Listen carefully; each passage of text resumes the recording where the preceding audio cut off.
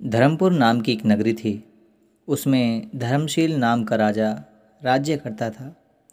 उसमें अंधक नाम का एक दीवान था। एक दिन दीवान ने कहा, महाराज, एक मंदिर बनवा कर देवी को बिठाकर पूजा की जाए तो बड़ा पुण्य मिलेगा। राजा ने ऐसा ही किया। एक दिन देवी ने प्रसन्न होकर उससे वर मांगने को कहा। राजा को कोई संतान नहीं थी। उसने देवी से पुत्र मांगा। देवी बोली, अच्छी बात है, तेरे बड़ा प्रतापी पुत्र होगा। कुछ दिन बाद राजा के यहाँ लड़का हुआ। सारे नगर में बड़ी खुशी मनाई गई। एक दिन एक धोबी अपने मित्र के साथ उस नगर में आया। उसकी निगाह देवी के मंदिर पर पड़ी तो उसने देवी को प्रणाम करने का इरादा किया। उसी समय उसे एक धोबी की लड़की दिखाई दी जो बड़ी सुंदर थी। उसे देखकर वह इतना पागल हो गया कि उसने मंदिर में जाकर देवी से प्रार्थना की, हे देवी, ये लड़की मुझे मिल जाए। अगर मिल गई तो मैं अपना सिर तुझ पर चढ़ा दूंगा। इसके बाद वह हर घड़ी बेचैन रहने लगा। उसके मित्र ने उसके पिता से सारा हाल कहा।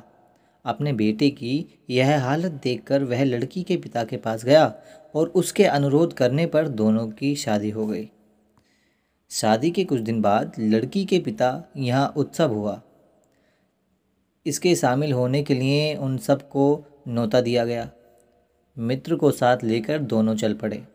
रास्ते में उसी देवी का मंदिर पड़ा तो लड़के को अपना वादा याद आया।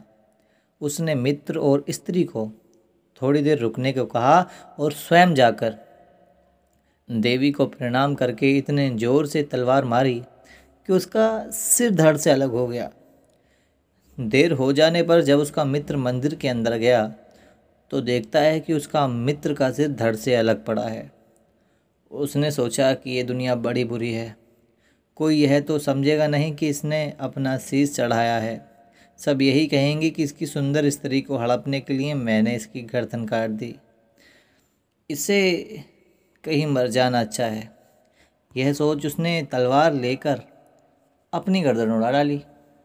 उधर बाहर खड़ी स्त्री हैरान हो गई तो वह भी मंदिर के भीतर गई। देखकर चकित रह गई। सोचने लगी कि दुनिया क्या कहेगी कि ये औरत बहुत बुरी होगी। इसलिए दोनों को मार डाला और इसी बदनामी से तो मर जाना अच्छा है।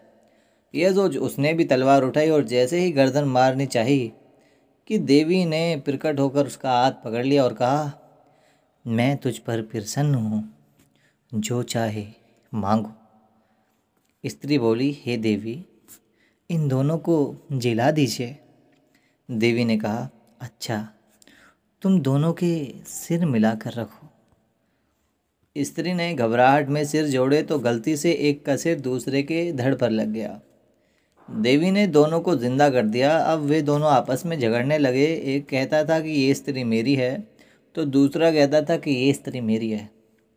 बेताल बोला, हे राजन, बताओ कि ये स्त्री किसकी है। राजा ने कहा, नदियों में गंगा उत्तम है, पर्वतों में सुमेरु, वृक्षों में कल्प वृक्ष और अंगों में सिर। इसलिए शरीर पर पति का सिर लगाओ, वह पति होना चाहिए। इतना कहकर राजा चुप हो गया और इतना सुनकर बेताल फिर पेड़ पर जा लटका। राजा उसे फिर लाया तो उसने सातवीं कहानी कही। तो सातवीं कहानी सुनेंगे हम अपने अगले पॉडकास्ट में। तब तक के लिए इजाज़त दीजिए। धन्यवाद।